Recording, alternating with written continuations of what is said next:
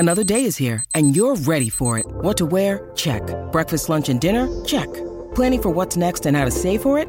That's where Bank of America can help. For your financial to-dos, Bank of America has experts ready to help get you closer to your goals. Get started at one of our local financial centers or 24/7 in our mobile banking app. Find a location near you at bankofamerica.com/talktous. What would you like the power to do? Mobile banking requires downloading the app and is only available for select devices. Message and data rates may apply. Bank of America N.A., member FDIC.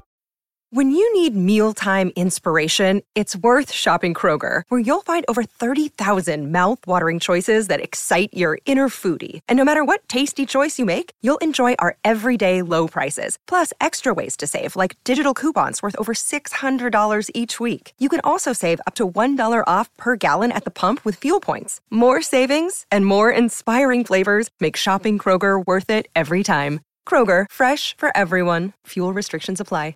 Hello, everybody. This is Marshall Poe. I'm the editor of the New Books Network. NBN listeners like to read books and buy them. So we thought we'd tell you that right now, our friends at Princeton University Press are having a remarkable site-wide sale. You can get 50% off books, including ebooks and audiobooks, with the code 50, F-I-F-T-Y, at checkout until May 31. You can save some real money on Princeton University Press books. I encourage you to go there and check it out. Welcome to the New Books Network. Hello, everyone. Welcome to another episode of New Books Network. We're glad to have Joseph Boone with us. Joseph is a professor of English, Comparative Literature, Media, and Gender Studies at the University of Southern California. And today he's here to talk with us about a novel he has recently published called Furnace Creek. Joseph, welcome to New Books Network. I'm glad to be here. Thank you very much for having me. I must mention at the beginning that Joseph is not only a creative writer, but he's also a professor of English, and I'm sure he has a lot to tell us about his expertise and his area of research and how that informed the writing of this novel. But to start with, Joseph, can you tell us a little about yourself? How did you become a professor of English, and why you chose this specific area of expertise, gender studies? Yeah. Well, I would say that my general area of studies are gender studies combined with the history and theory of the English-speaking novel. I've always been fascinated with fiction from the time I began reading, and this sort of ties together the two directions in which my work is going, both scholarly and creative, because as a kid, I always wrote fiction all the time. I think beginning in the third grade, I was doing a boys series, a girls series around little mystery stories. And then I graduated to writing historical novels in my younger adolescent years. Then I moved on more to romance, as any teenager would, and even took creative writing courses as an undergraduate at Duke University in North Carolina, near where I was raised. And I had one of those eureka moments, or rather those like bite the bullet moments would be better to put it, when I realized, you're not going to be a famous novelist. You better find another profession. And, I was graduating from college, and I thought, well, what do I like to do? I love to read books. Okay, I guess I'll be a professor of English and talk about novels for the rest of my life. And really, it was sort of like one of those moments where I was like, okay, this is it. I can do this. And so I've happily been a scholar of literature, focusing in on the novel and my specific interest in gender and sexuality for a good 3 decades or so, all the while itching to get back to fiction writing. I made a little foray in this direction about a decade ago. One of my brothers, who's a composer now, wrote a musical. I wrote the libretto. He wrote the music. So that got the creative juices going again. And after I finished some particularly onerous academic duties, I was chair of my department for several years, I rewarded myself when that was over by starting this novel, Furnace Creek. And a bit later, I'll tell the audience, if they're interested, how I came about this idea. But it, for me, is a return to a love that of writing that has indeed informed my whole scholarly career. And just in terms of me, you asked me to tell the listeners about myself.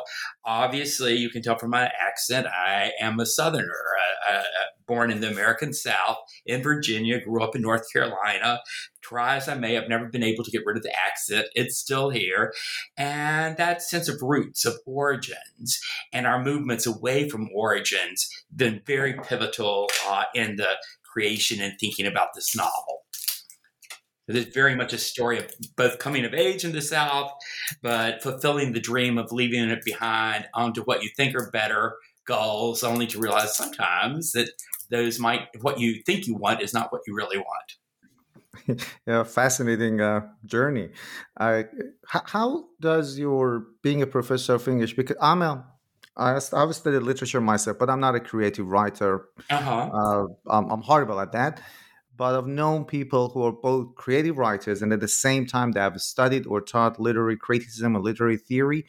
Does that creativity conflict with your expertise or knowledge of critical theory, or does your critical theory knowledge sort of complement your creative writing? Because a lot of famous writers have never really been critics in that sense. Right. For me, I'm lucky in that I've found them complementary processes. This is in large part due to the nature of my English department here at USC, where we have an incredibly vibrant creative writing community. I could list like 12 famous names right now. But most of those folks also write critical essays. And likewise, several of our people hired as critical scholarly thinkers have turned to creative writing, and it's been done with sort of applause from either side.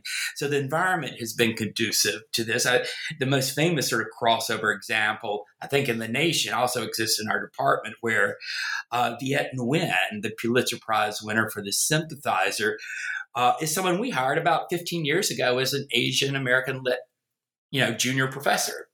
And he kept scribbling away on the side, not even telling us. And then, it turns out this blockbuster of a novel. And now very happily sits on both sides of the fence. He hasn't given up his scholarship. He's still doing that. He's still doing his novels. And that's true for a lot of us in our English department.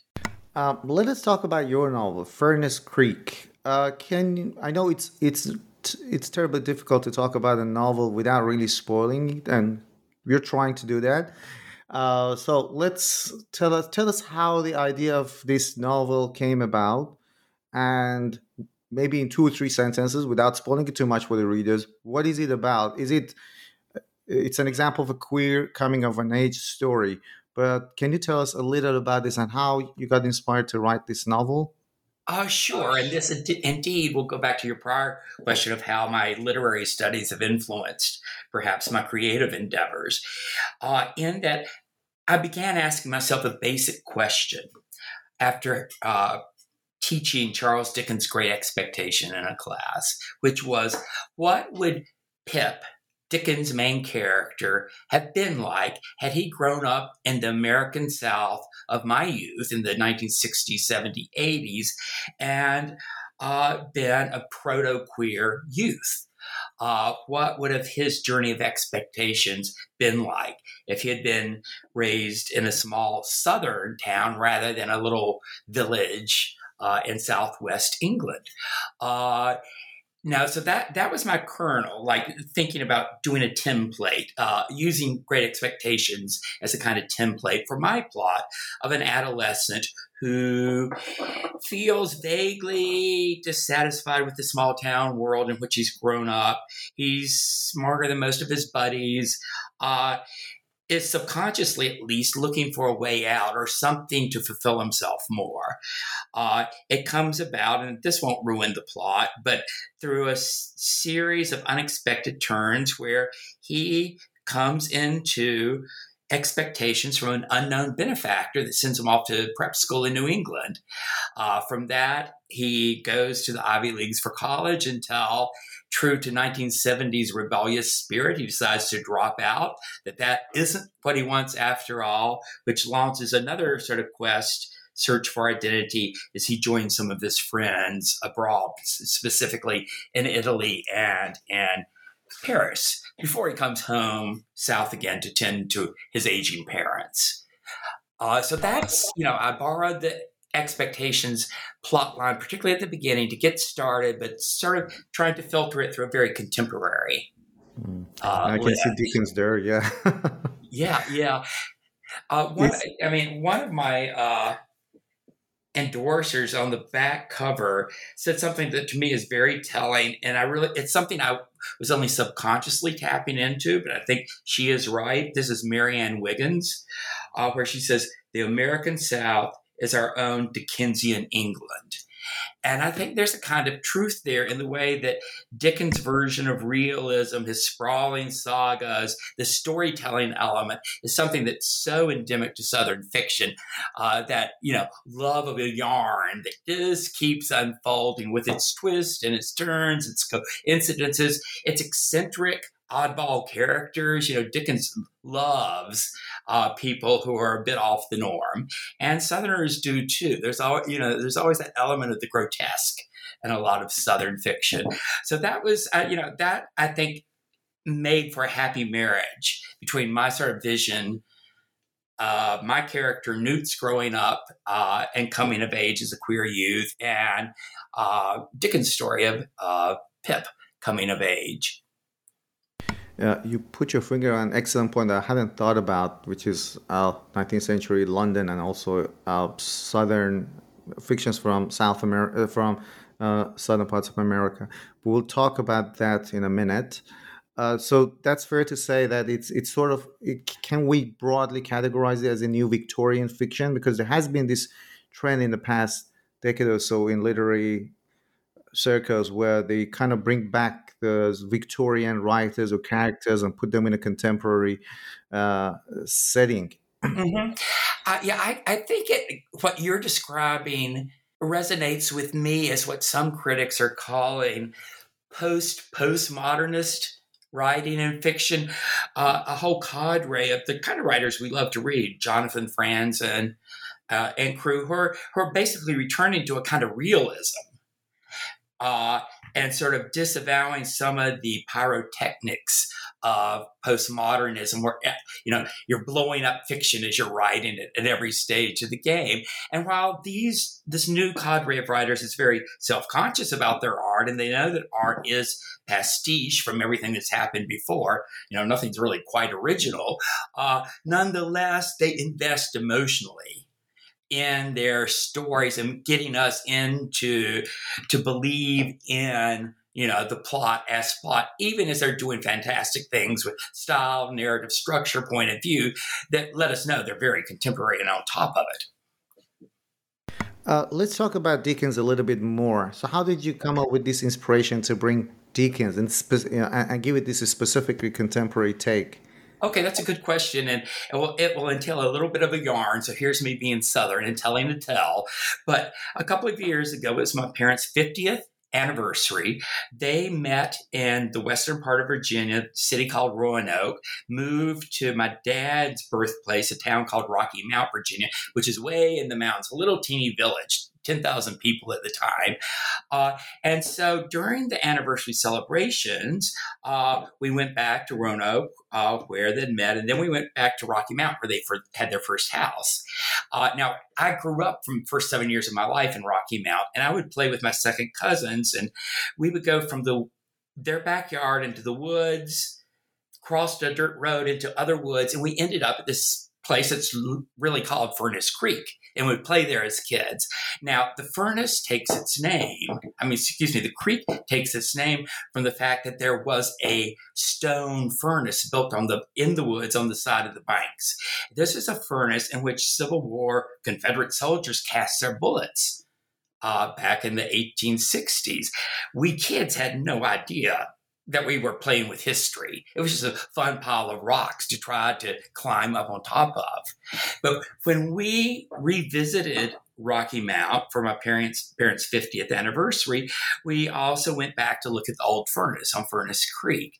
And it's the instant I saw it, I thought, oh my God, this is the scene for some novel somewhere. This is so evocative of, for me, childhood innocence, but it's being shadowed by the ghost of slavery and everything the Civil War stood for. And yet I wasn't even aware of it. Okay, hold that thought. I had that sort of like, wow, this would make a great scene in a novel. go back to USC on Monday to resume my teaching. In one class, I'm teaching Zadie Smith's On Beauty, which is her fabulous retake of Forster's plot in Howard's End, where she moves the characters to an updated contemporary New England and substitutes race issues for the class issues that obsessed Forster. So that was one model, like Michael Cunningham in The Hours, where he rewrites Mrs. Dalloway. Contemporary writers are rewriting past works. I went to teach my next class, and what am I teaching but the first chapter of Great Expectations? For those of you who remember or have seen the movie, or one of the many movie versions, the novel begins memorably with the young kid Pip on Christmas Eve lamenting the deaths of his parents. He's in the graveyard. It's cold and dreary. He's just coming into his sense of the world as this alien force from which he feels exiled, like he doesn't have a place. He's an orphan on top of everything else. And as he is beginning to grow afraid of the world, as he realizes how vast it is and how small, what a little Pip he is, this figure, a convict named Magwitch, rears his head from behind a tombstone where he's been hiding and grabs the boy and basically blackmails Pip into abetting his escape. So that was my next eureka moment where I thought, oh my God, Furnace Creek, that setting would be my graveyard equivalent for a story of a young Southern boy suddenly faced with the threateningness of the world outside of him and crossing a milestone in that encounter. So my kid, he's 13 rather than Pip's 6, is on top of the furnace when just, lounging around when he's accosted by an escaped convict from the local penitentiary who happens to be a Black woman. And so that sets, the similarities in motion there. So all these things converge. The parents' anniversary where I actually saw this place where I played as a kid and thought more deeply about it. Just reading the beginning of Great Expectations and having in mind novelists like Zadie Smith, who have done these marvelous retellings of old forms. And from then on, it took off for about 100 pages until I got to that point, I think, which happens to all of us that are dealing with some form of adaptation, where I had to start making it my own story and sort of leave behind the template, which got me going, and really claim it as my own novel that it could stand on its own feet. So that's my origin story there, or my novel's origin story. Hey, great story, very inspiring. Let me ask you about another thing. One of the critics who has endorsed your book has called the novel a Southern Gothic. And when we speak about Southern Gothic, we have, and you just mentioned also that this great storytelling tradition in South. You have Edgar Allan Poe, we have William Faulkner, and interestingly, Dickens' novels have also been described as urban 19th century Gothic novels.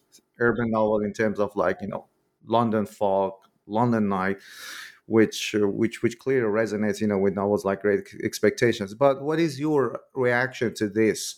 How do you see this novel? First of all, maybe you could tell us what is Southern Gothic for our listeners. Give us a definition, and then tell us how do you react to this. Yeah.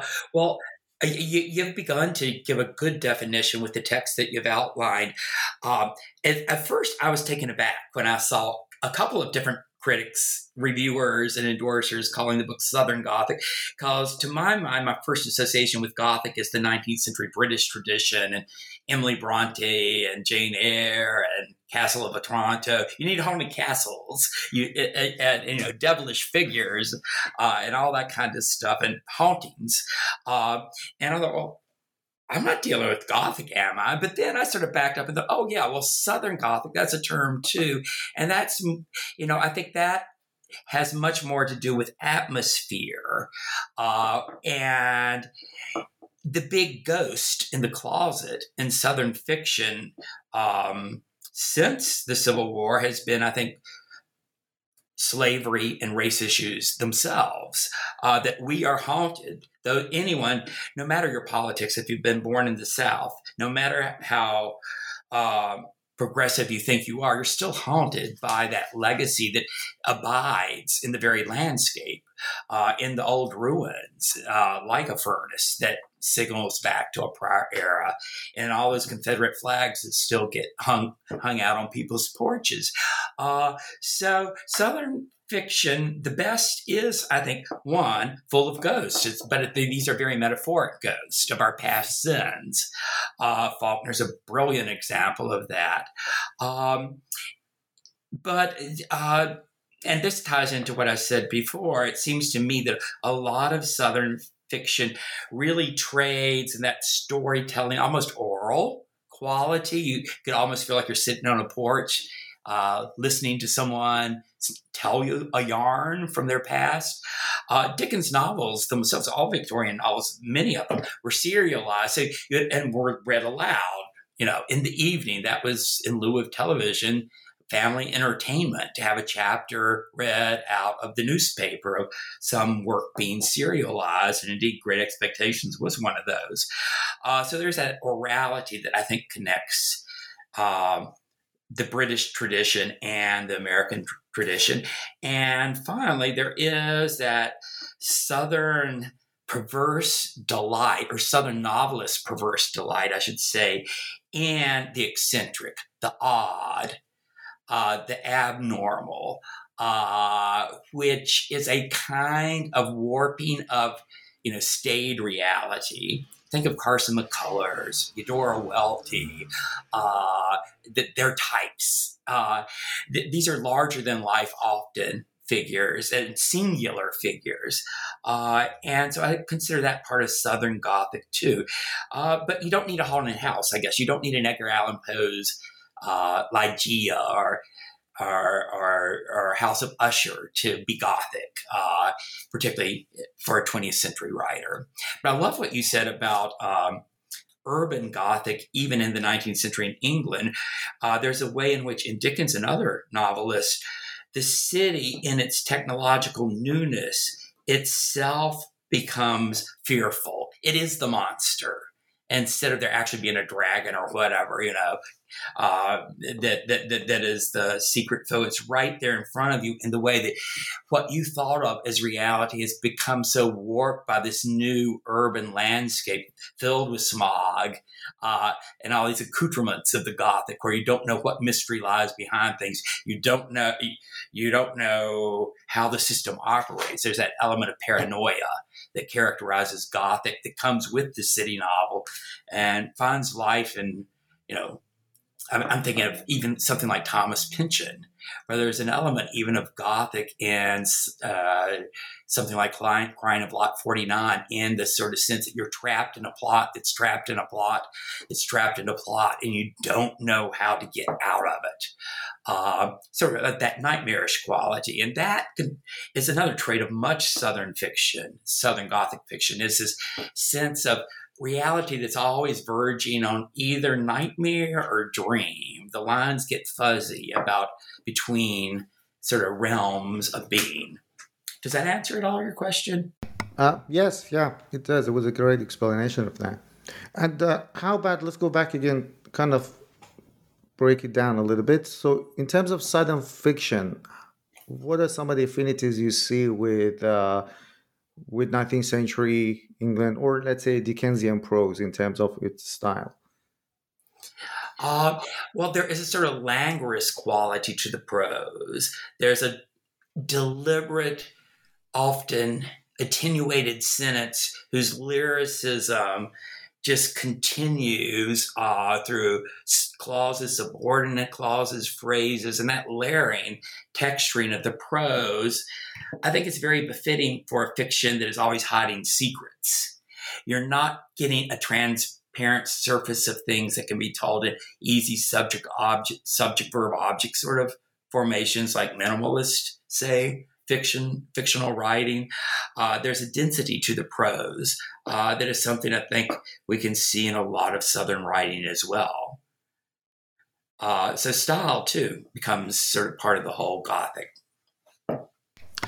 Okay, can you tell us some of these unique translations of memorable characters from Great Expectations into the Furnace Creek? So Yeah. when you describe the story at the beginning, you could see the general storyline, but what are some of the characters? I guess people, when you speak of Great Expectations, one thing that comes to your mind is Stella. Then you have Miss Havisham. Yes, yes. Happy to gloss some of those points.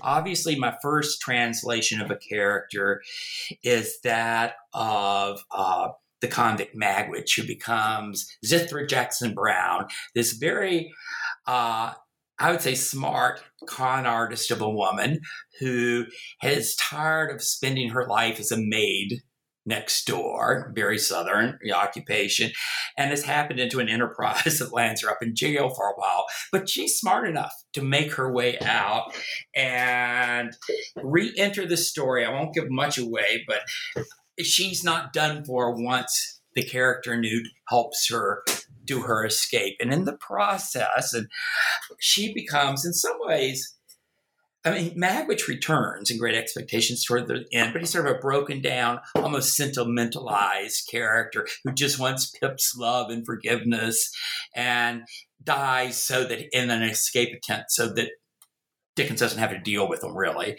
Zithra, my version of Magwitch, has a life and a story of her own, and she lives it out to the fullest in ways that are very unexpected. So maybe my novel is more about great unexpectations, taking the unexpected route with Dickensian things.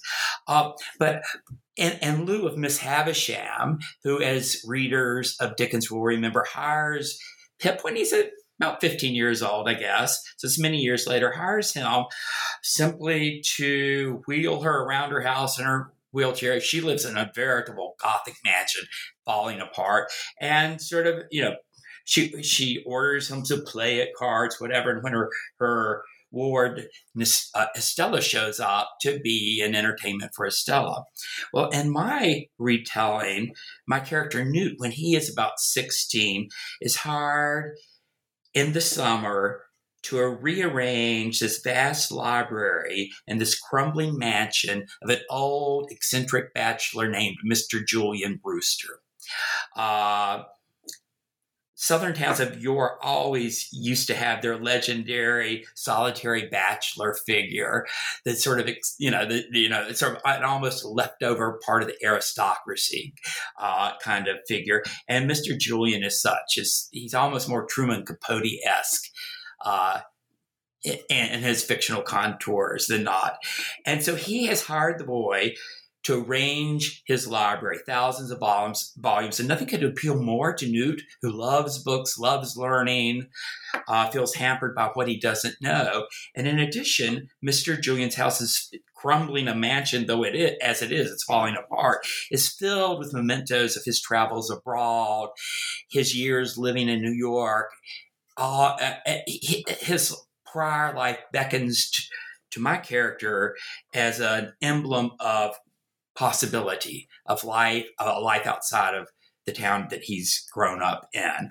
So that's yet another transformation of a character, Miss Havisham, into Mr. Julian, with a few twists.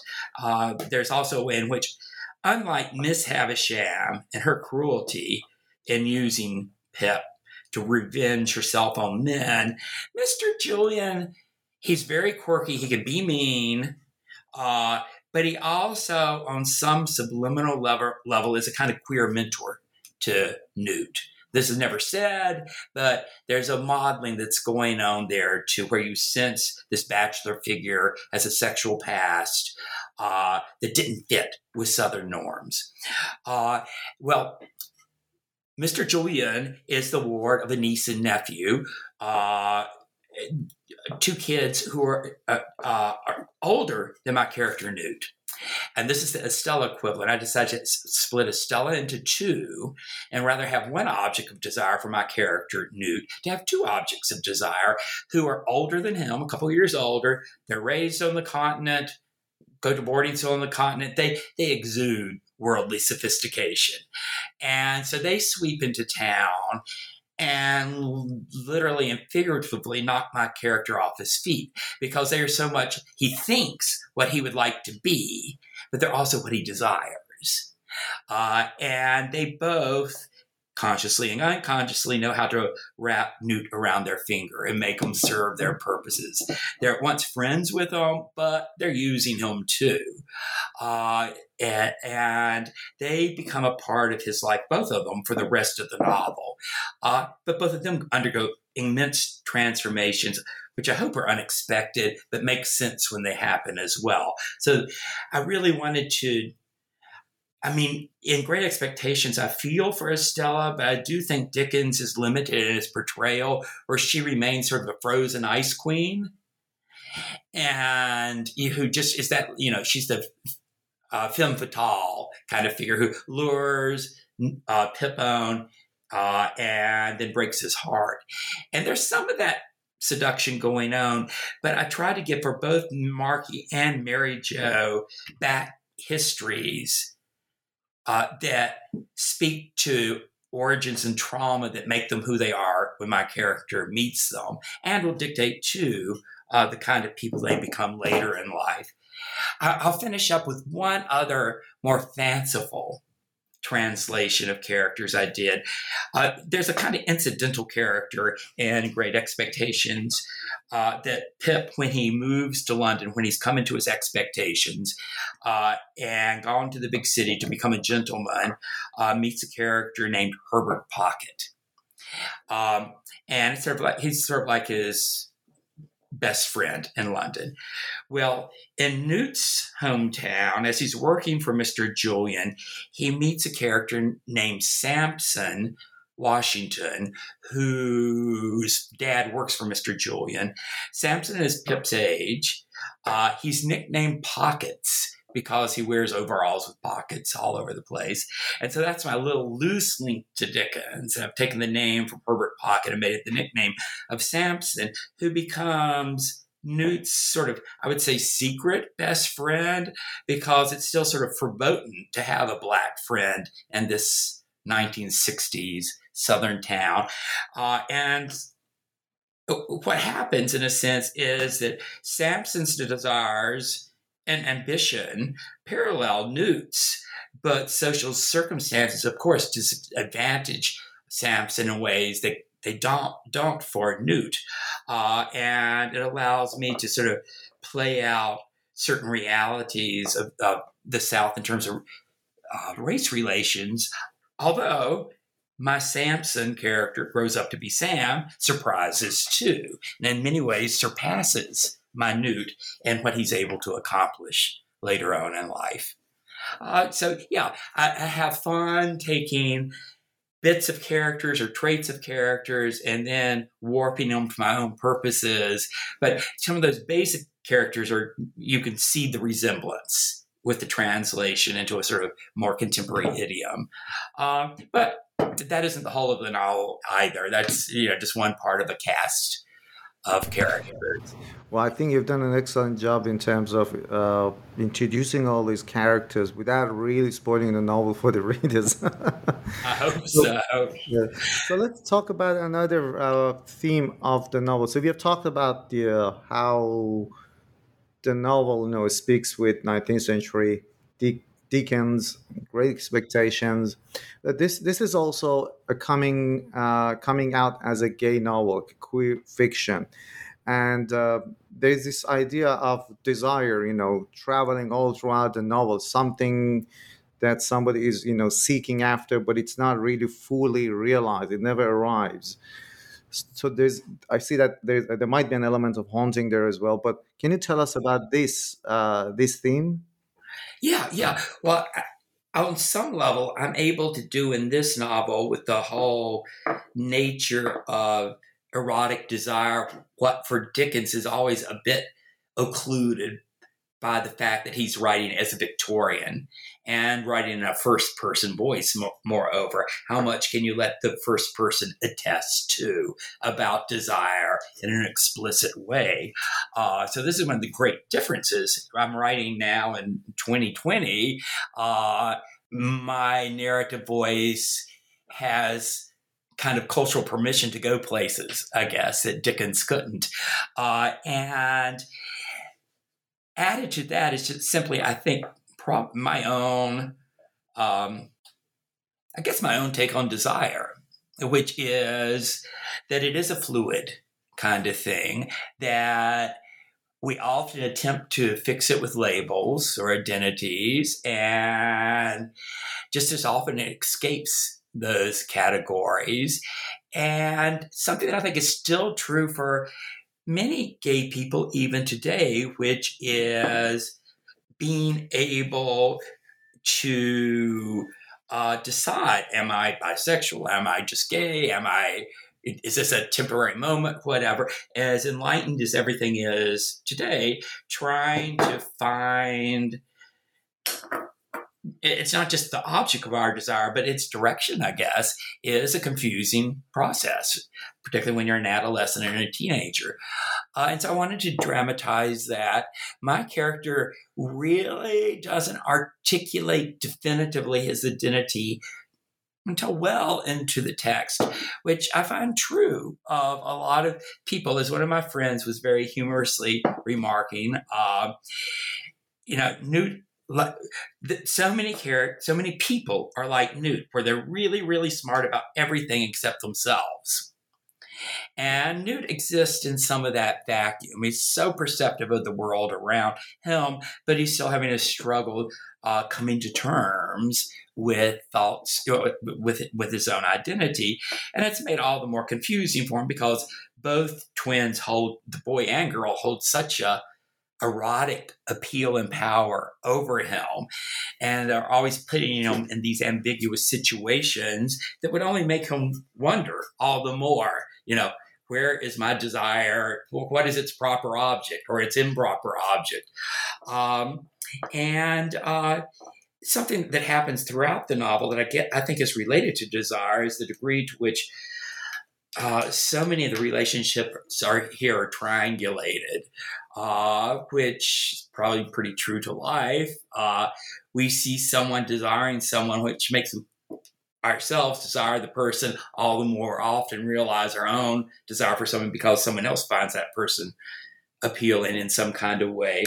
And these triangulations I amplify through the use of the twins, but also in Mr. Julian's past, where he wasn't born a twin, but he grew up with a sister very like him, and they themselves are engaged in a triangle around a young man that they've been interested in.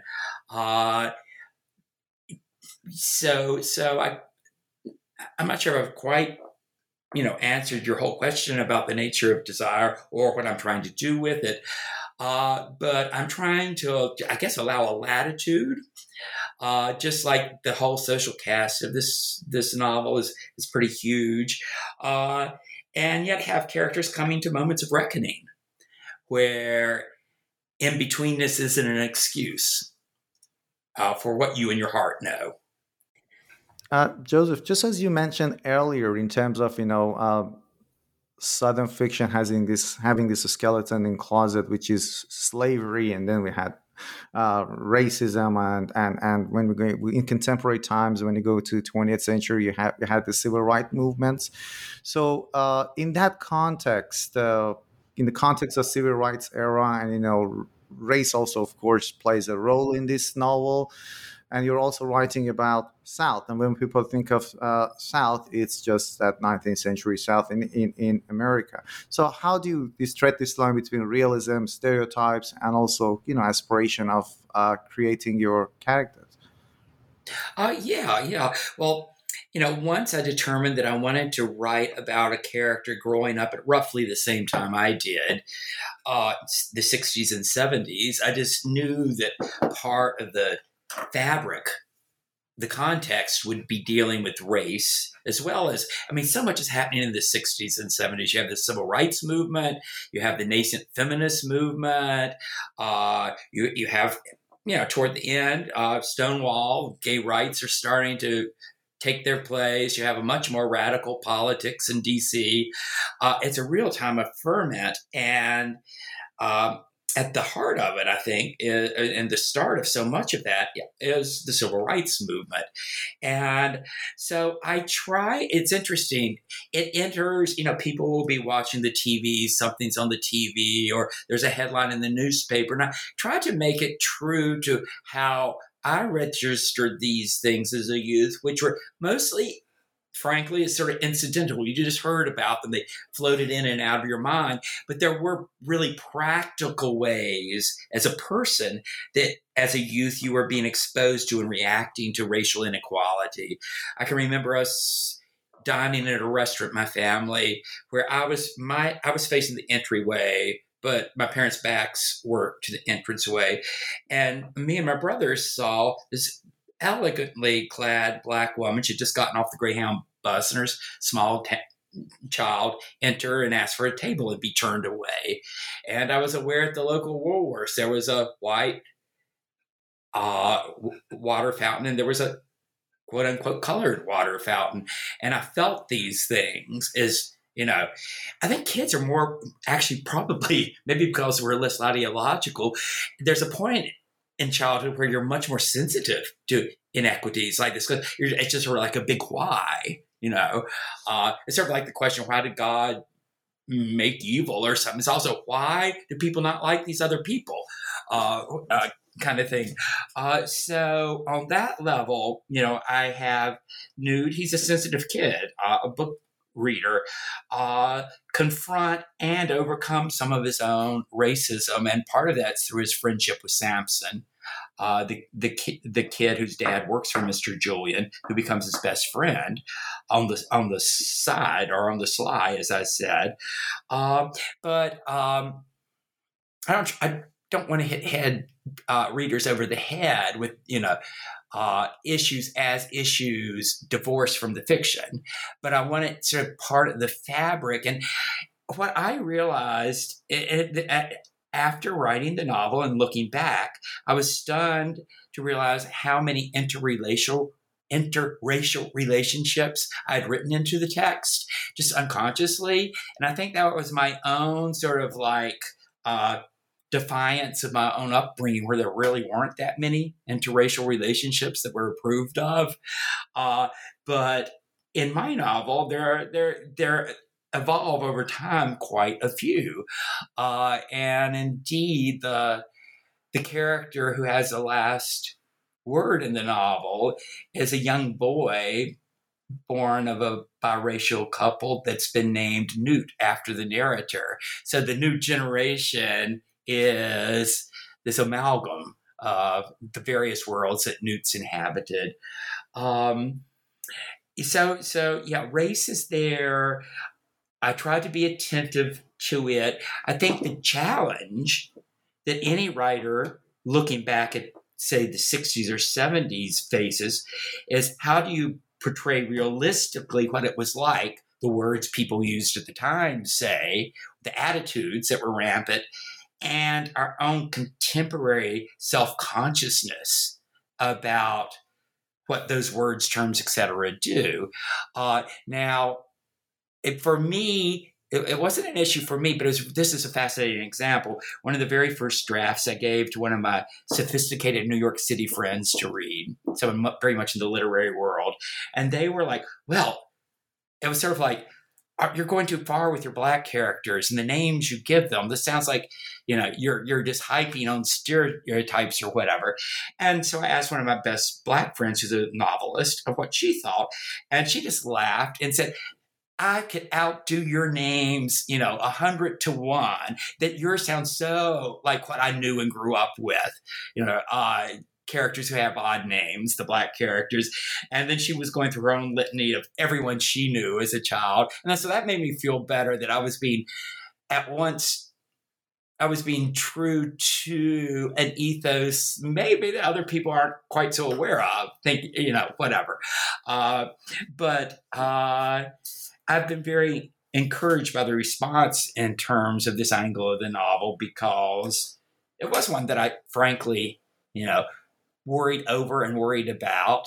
there's always the question of who gives voice to who can speak for whom, and how could I, for my Black characters, without speaking for them, give them hints of a depth and past and lives utterly unconnected with my main characters that we subliminally, as readers, pick up on without being hit over the head with the fact that, my white characters only seen part of their lives.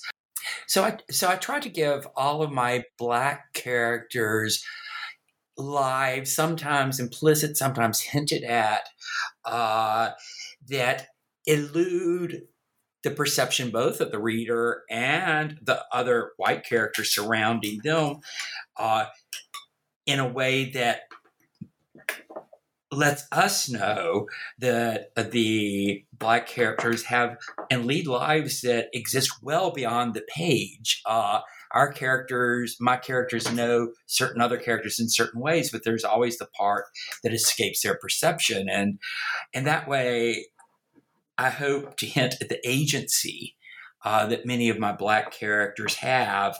And one case, the case of Zithra, you'll see it spectacularly come to fruition. But even with characters like Mr. Julian's manservant, George G. Washington, who's Samson's father, who would seem to be a stereotype of the faithful servant or lackey in many ways. We have all these sort of signs that he's withholding from Mr. Julian, all sorts of facets of his life, past and present, down to his very name, which makes him a much more interesting character than just the person who opens a door or does something at Mr. Julian's bidding. We sense lives that go beyond the page. And it's Charles Dickens' Great Expectations is famous for having two endings. When you were translating all these characters, getting your inspiration from Charles Dickens, did you ever entertain the idea of having two alternative endings? Or, of course, we don't want to talk about the ending here, but how did you how did you come into play with that idea?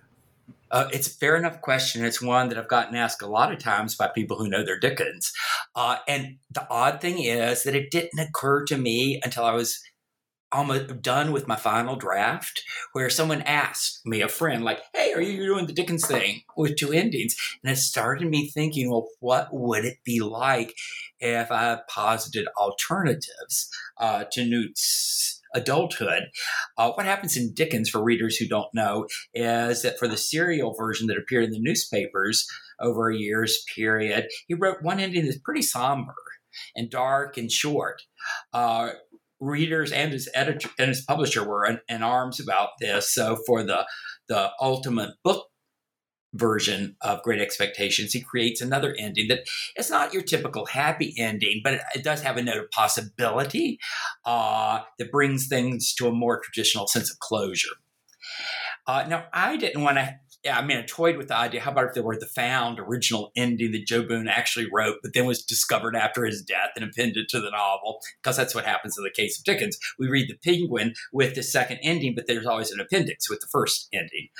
But obviously I couldn't do that since I'm still here living and breathing to tell the tale. So what I did try to do was give the reader, in a realistic kind of framework, an option of possibilities where, let's just say that there's a hinge-like effect with the two last chapters, which are both chapter 37.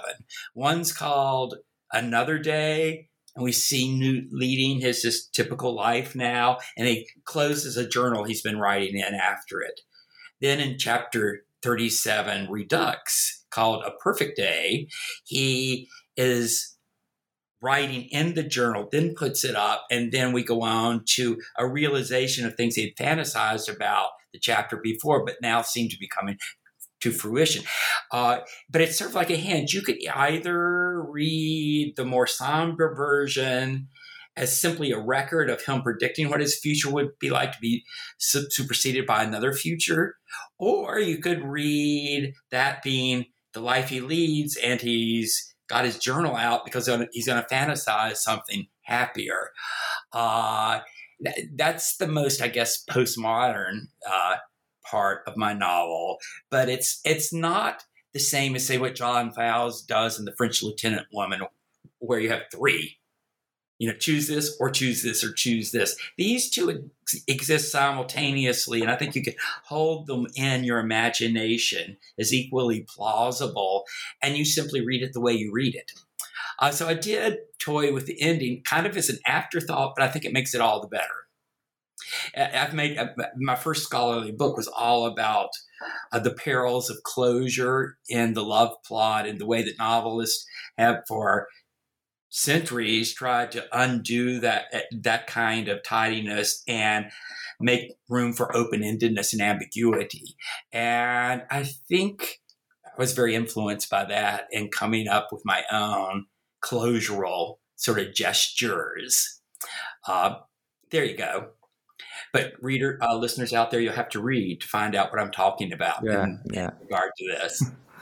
And for our listeners, I mentioned it at the beginning that you're also a literary scholar.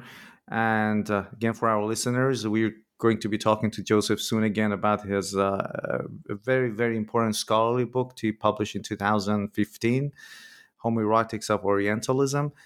But I'm not going to talk about that book today. The question that I have is, you are scholar and you write very, very serious scholarship. So how different was it for you to write a novel? For me, it came naturally because, as I explained earlier, I spent half of my childhood writing fiction. However puerile it was, I was always entertaining the imagination and putting it to prose. And so I've seen or felt the process of doing creative work as a return to something I already knew, but I know better now for all of my literary training.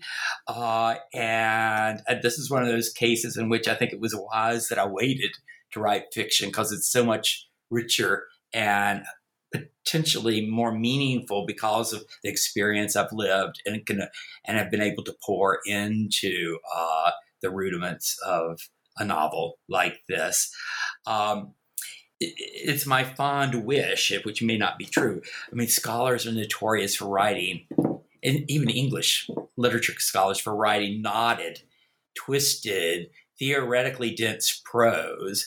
My book, Homoerotics of Orientalism, like my first two books, is like a mega book. I tend to write these 500-page critical books, but I try to introduce an element of narrative in them so that they're telling a story as well as being critical exercises.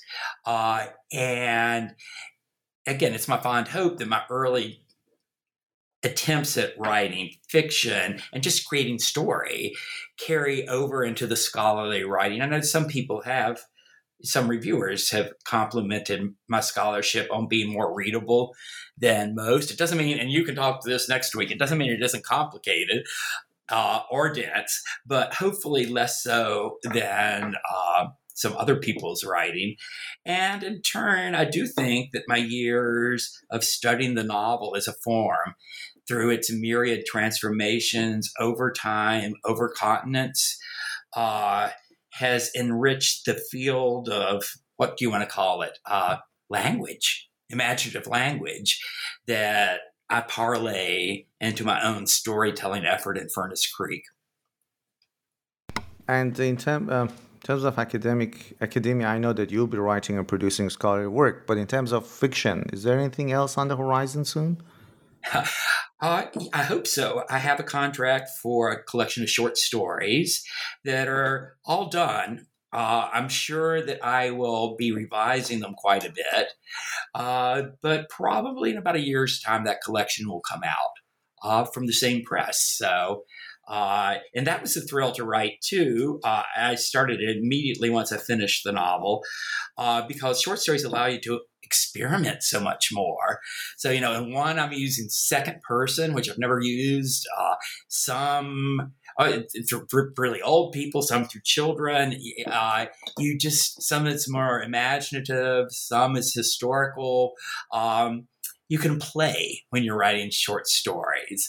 Right now, the title is Conditions of Precarity, because every character in at least one character in each story is like balancing on the edge of either disaster or moving on. They're in a precarious position, and I'm trying in all those stories just to capture what it's like to be on that edge. Joseph, thank you very much for this fascinating interview. I'm sure our listeners will be thrilled to pick up the novel and read it. So it's called Furnace Creek. Again, Furnace Creek, yeah, it's story of a coming of age. Thank you very much. Thank you. It's been my pleasure.